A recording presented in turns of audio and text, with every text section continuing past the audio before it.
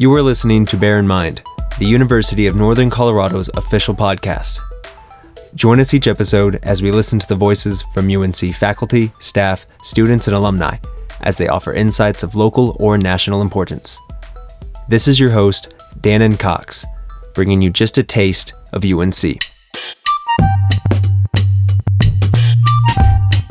I fell in love with gymnastics over the other sports at about the age of 7 and was pretty intensely involved in it. Moved away from home, was on the junior national team, was fortunate to be a Division I full ride scholarship athlete, and then did the, no pun intended, the dire tumble out of high level sport.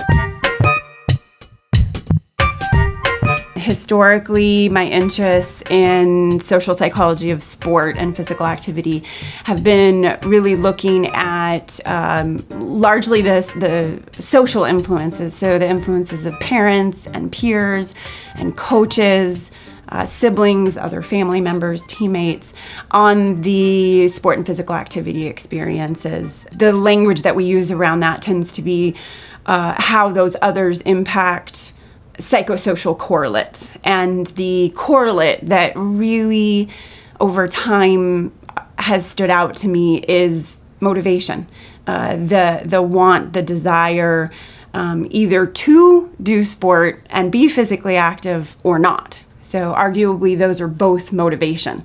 They're just representative of the approach or the avoidance aspects of motivation. I love theory.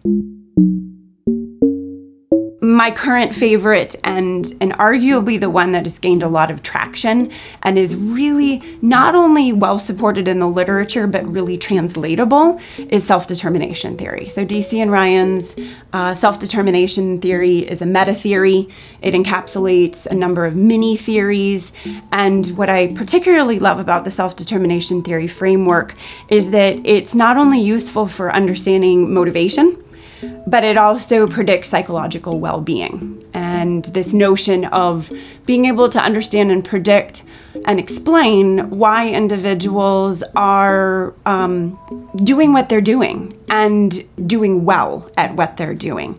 So the aim is not to be able to simply predict the do and understand the mechanisms of the why humans do what they do, but also understanding how to provoke humans into a place where they are, as the theory says, self-determining, that they are autonomous, that they are self-regulating in what they do. Basic needs theory is a mini theory of self-determination theory, which has lended itself quite well to studying motivation in youth physical activity as well as in many other sport and exercise contexts. And the 3 basic psychological needs are need for competence, need for autonomy, and need for relatedness.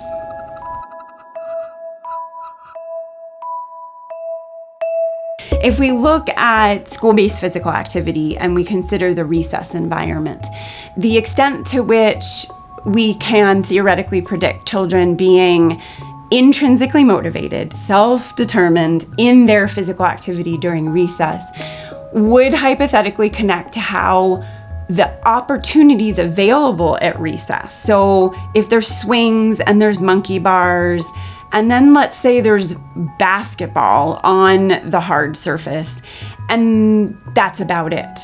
And it's the degree to which a child feels that those available activities will satisfy their need for competence in predicting how autonomous or how intrinsically motivated or how self-determining they're going to be in their physical activity.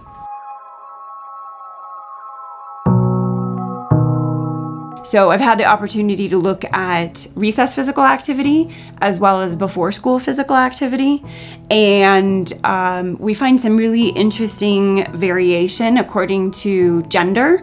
And we've also looked at sort of body morph or using BMI trying to understand how need satisfaction and the climate, so that idea of autonomy, supportive versus controlling. In this case, it was from teachers.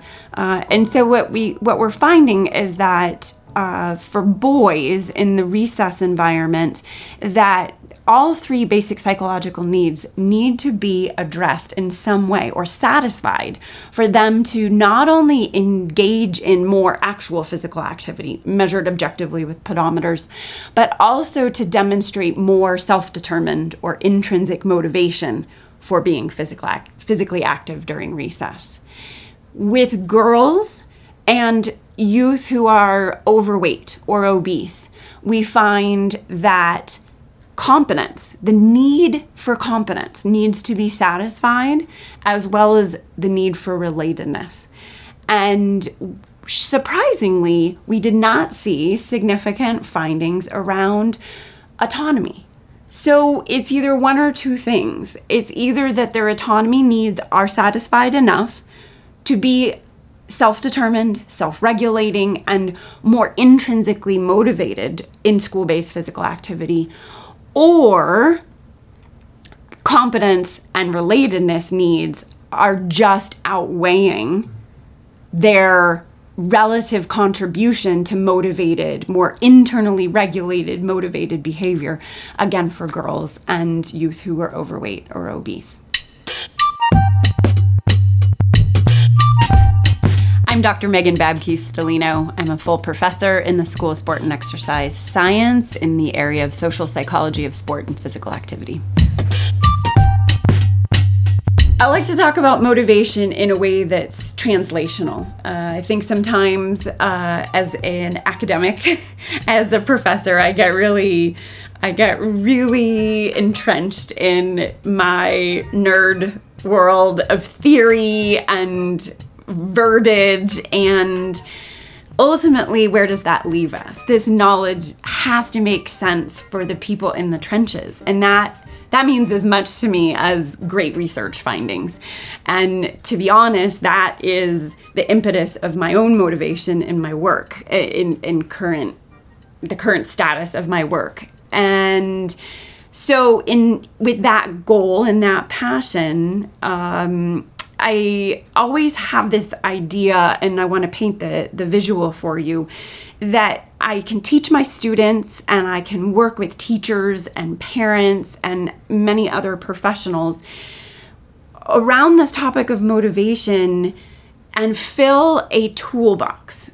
In other words, kind of have not only the knowledge, but really be thinking about what tools, like what's my hammer and what's my screwdriver and what's my wrench, as I go into contexts where I'm trying to provoke self-determining, self-regulating, otherwise known as intrinsic motivation for physical activity and sport achievement. With this concept of a motivational toolbox, I like to further that image by linking the image of a hammer to something like need for competence, and linking the idea of a screwdriver to perceived control or autonomy, and maybe linking that saw to the idea of enjoyment and liking and passion.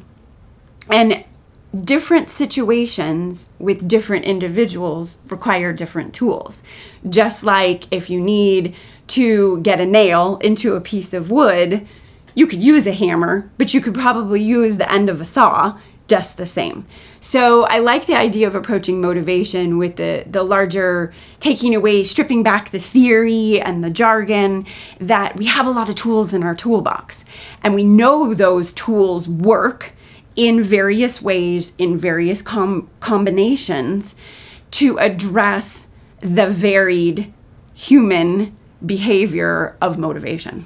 If you're interested in learning more about the motivational toolbox and theories of motivation, I teach a graduate level course every other fall. Or if you're just simply interested in engaging me in conversation about motivation, please reach out.